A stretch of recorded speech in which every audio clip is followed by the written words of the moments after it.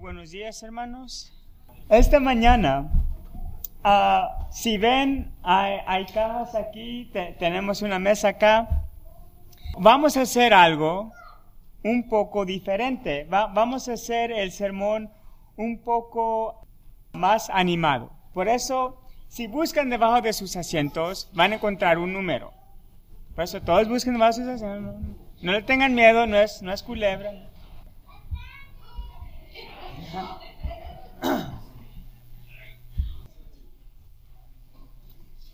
Ok, ¿todos tienen su número?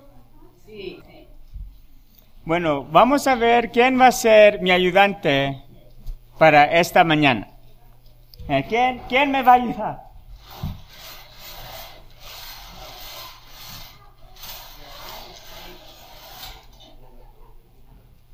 A ver, ¿quién tiene el número 37? 37. All right.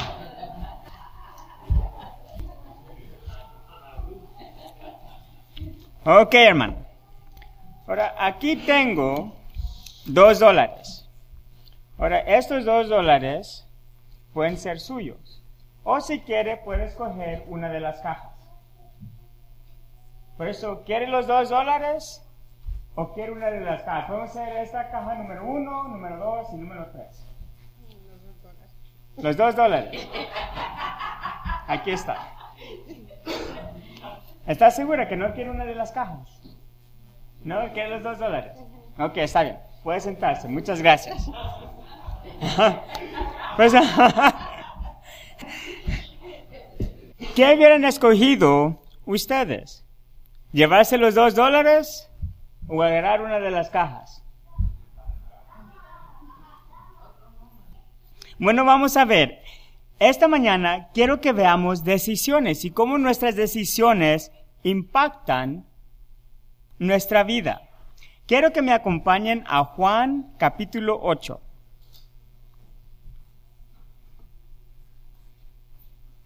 Juan capítulo 8, versículos 3 al 11. Las decisiones que hacemos impactan nuestra vida. Ahora, estamos en el último servicio del año. Para el próximo domingo estaremos en el nuevo año. ¿Qué decisiones vamos a tomar en ese nuevo año? ¿Verdad? Cada vez que llega el primero, todos ponemos metas. Todos tenemos nuestra lista de esto es lo que voy a hacer para mejorar mi vida. Y por la mayoría, por lo menos yo, lo hago una semana. Ya para semana 2 ya me doy por vencido, ya mejor no. ¿Ya? Y hacemos eso. Tenemos lo que se llama The New Year Resolution. ¿Qué es lo que vamos a hacer? Nuestras decisiones. Esta mujer había hecho una decisión. Y esa decisión le había impactado su vida. Entonces los escribas y los fariseos le trajeron una mujer sorprendida en adulterio y poniéndola en medio le dijeron, Maestro. Por eso esta mujer la habían agarrado en el acto del adulterio y la trajeron a Jesús. ¿Ok? Ella había tomado una decisión. ¿Qué va a hacer? Nada me va a ver. La sorprendieron, ¿verdad? Entonces la traen. Decisión, ahora eso está en el pasado. Y ahora ella está viviendo con las consecuencias en el presente. ¿Y con qué se está enfrentando? ¿Verdad? Los fariseos la vinieron, la pusieron y esto es lo que le toca. Y en la ley nos mandó Moisés apedrear a tales mujeres. Tú pues, ¿qué dices? Por eso la pregunta es para Jesús. ¿Qué dices, Jesús, que debemos de hacer? En la ley nos dice que la debemos de matar. Apedrearla. Pero ¿qué dices tú? Ahora, eso está en el presente. Hermana Ruth, ¿todavía quieres sus $2 o quieres coger una de las cajas? Ok, la hermana todavía tiene sus $2. Por eso en el presente esta mujer está diciendo, ok, tuve una decisión, hice una decisión, y ahora me van a matar. Pero noten lo que está sucediendo. Noten cómo están los fariseos pintando el cuadro. En la ley de Moisés, en la ley que nos dio Moisés, dice que hay que apedrear a tales mujeres. Ok, pues si eso dice la ley, entonces, ¿qué se debe de hacer? Pero veamos lo que dice la ley. Levíticos 20:10. Si me acompañan a Levíticos 20:10, vamos a ver lo que dice la ley. Y dice así: si un hombre comete adulterio con la mujer de su prójimo, el adúltero y la adúltera indefinitivamente serán muertos. La ley no es nomás para la mujer, la muerte era para los dos. Pero si notan aquí, los fariseos no tienen al otro, ¿ya? No tienen al hombre, nomás tienen a la mujer. Están presentando el cuadro de la ley dice, pero ellos mismos están siguiendo la ley. ¿Ve? Nomás traen a uno, el presente, pero la mujer todavía está enfrascada en su decisión. Yo creo que todos estuviéramos todavía enfrascados en nuestra decisión. Ahora, ¿qué me va a pasar? ¿Ve? Esta mujer está con la pena de muerte. Ok, me van a matar. ¿Aquí qué hago? Y ahora yo no tengo salida porque no nomás me trajeron a un concilio, me trajeron delante de Jesús. Ya no tengo esperanza. ¿Ya? Ese es el presente. Tenemos nuestra decisión del pasado. Tenemos las decisiones que podemos hacer en el presente. ¿Qué será de nuestro futuro? Si hemos, en el pasado, la hermana Ruth escogió mantener sus $2. Llegamos al presente. La hermana Ruth dice, no, yo todavía mantengo mis $2. Por eso, ok, está bien. Por eso llegamos al futuro, a estar en el futuro. Hermana Ruth, ¿quiere mantener sus $2 o quiere escoger una de las 3 cajas?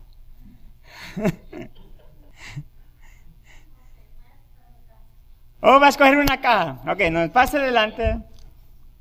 La hermana Ruth va a escoger una de las cajas.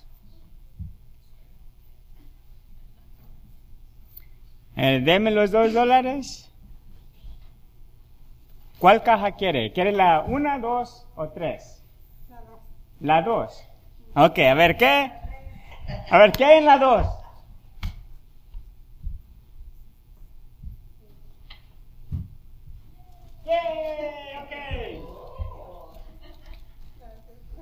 Está, la hermana Ruth se ganó unas... ¿qué? No, se ganó un paquete para poner en el carro para que vuela como pino. Eso, ¡yay, hermana! ¡Felicidades, el futuro! Por eso, el pasado, ella había decidido mantener los $2. Llegamos al presente y dijo, no, yo todavía mantengo mis $2. Llegó el futuro y dijo, voy a escoger una de las cajas. Esta mujer llegó al futuro.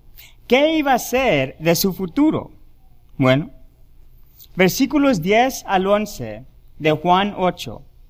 ¿Qué pasa con la mujer?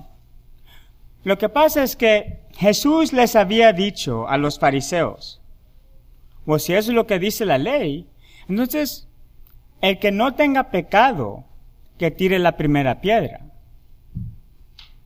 Ahí los fariseos sabían que no podían tirar la piedra.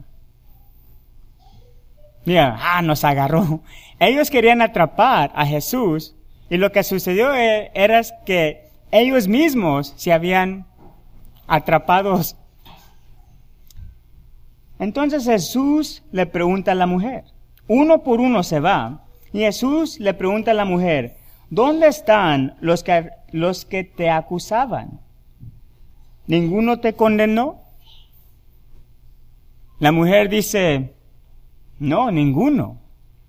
No quedó nadie. Pero todavía queda Jesús.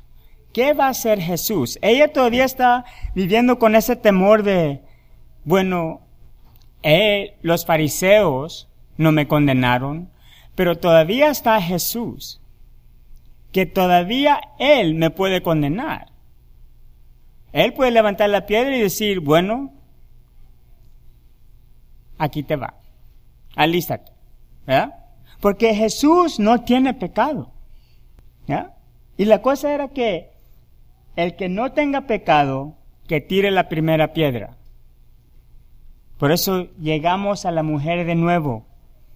¿Qué está pasando? ¿Qué está pensando ella? Sigue pensando, voy a morir. ¿Ninguno te condenó?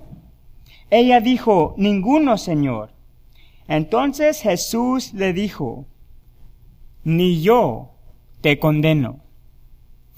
¿Ven el futuro? ¿Ven ahora cómo ella quizás puede respirar? Muchas gracias. ¿Ya?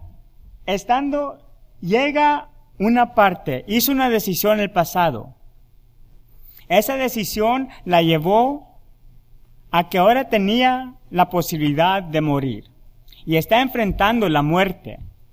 Y a través de ella está quizás pensando, voy a morir, voy a morir, voy a morir, voy a morir, voy a morir, voy a morir. Hasta que llega el punto que Jesús le dice, ni yo te condeno. ¿Han hecho ustedes una decisión que después llegan al punto donde dicen, no hubiera tomado esa decisión? Hermana Ruth, ¿cómo se siente hoy? Ahora agarró algo diferente, ya no tiene los $2, pero se siente con, mejor me hubiera quedado con los $2.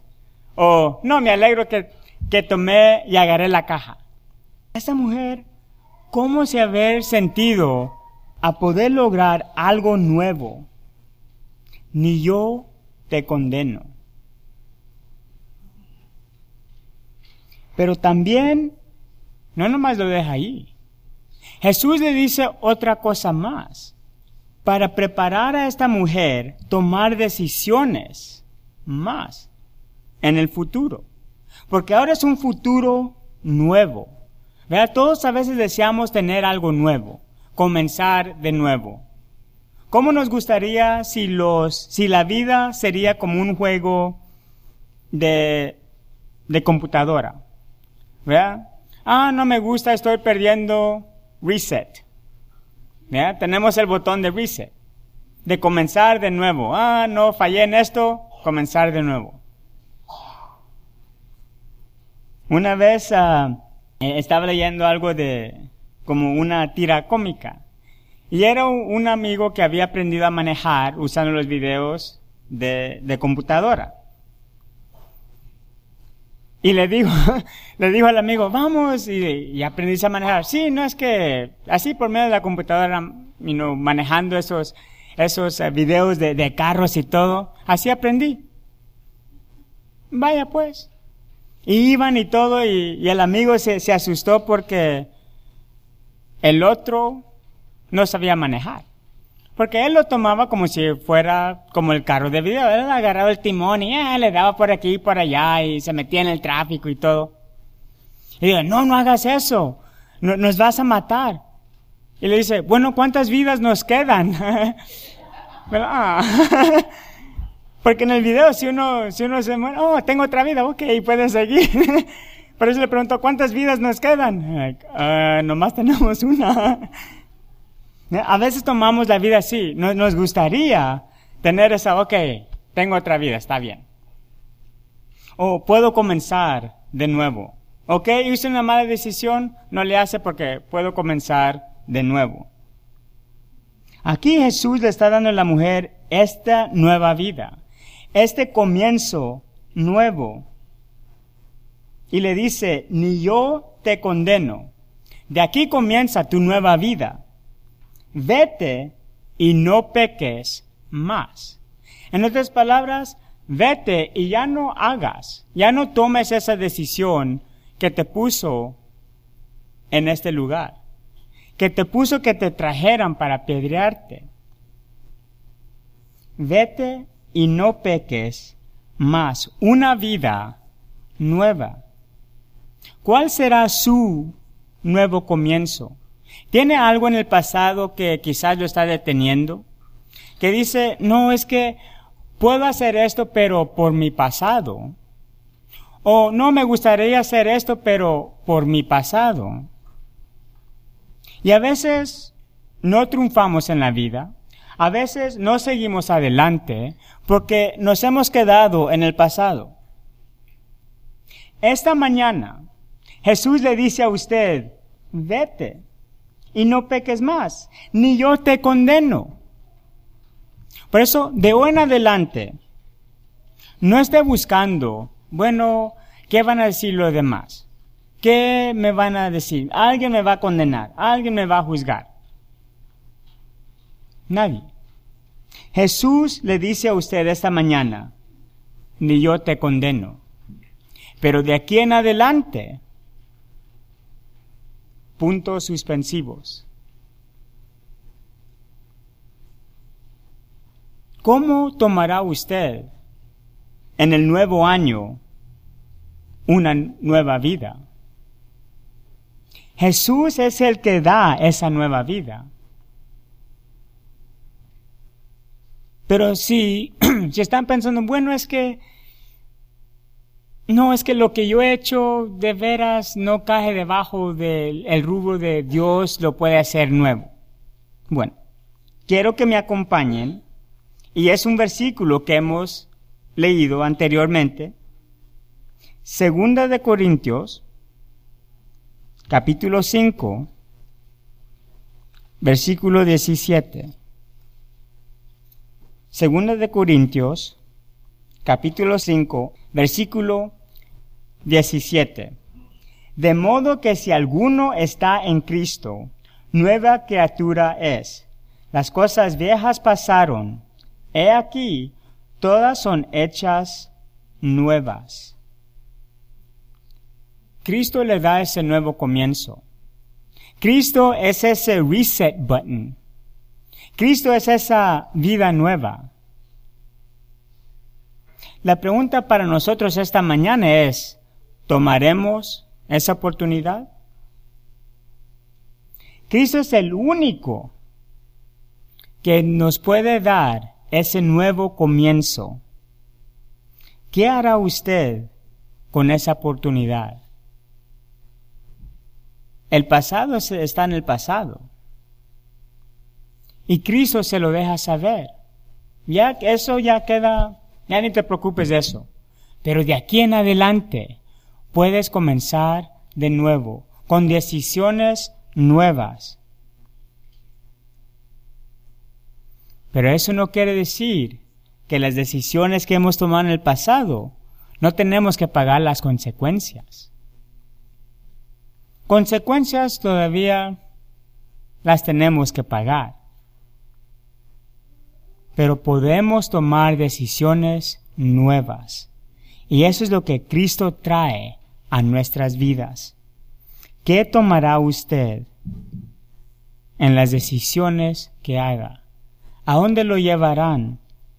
¿Serán de bendición para su vida? Oremos. Padre nuestro que estás en los cielos, gracias por ese buen día que nos has dado.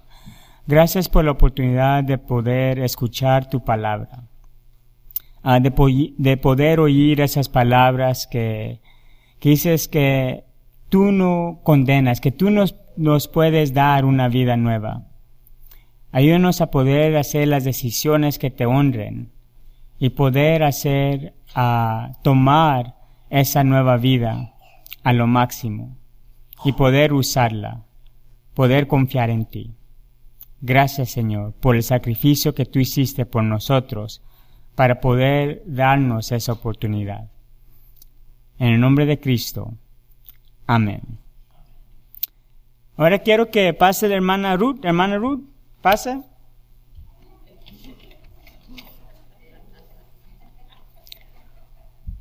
¿Se quiere quedar con el premio que agarró o quiere escoger una de las otras dos cajas? Ok, ¿se queda? ¿Se queda con eso?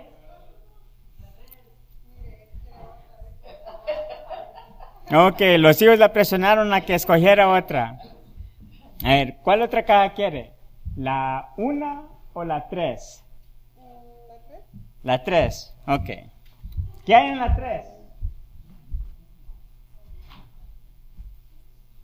Antes de abrir la 3,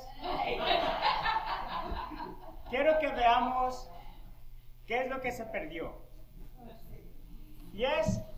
¡Nada! Bueno, eso no había nada. ¿Qué hay en la 3?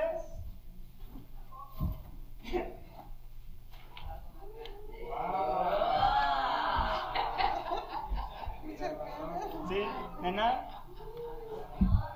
Y también por haber participado,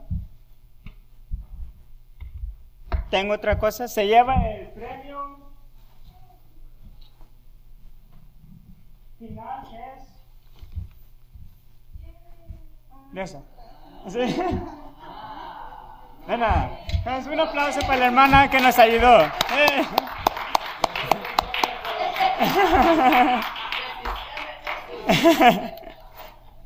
Hermanos, que Dios les bendiga.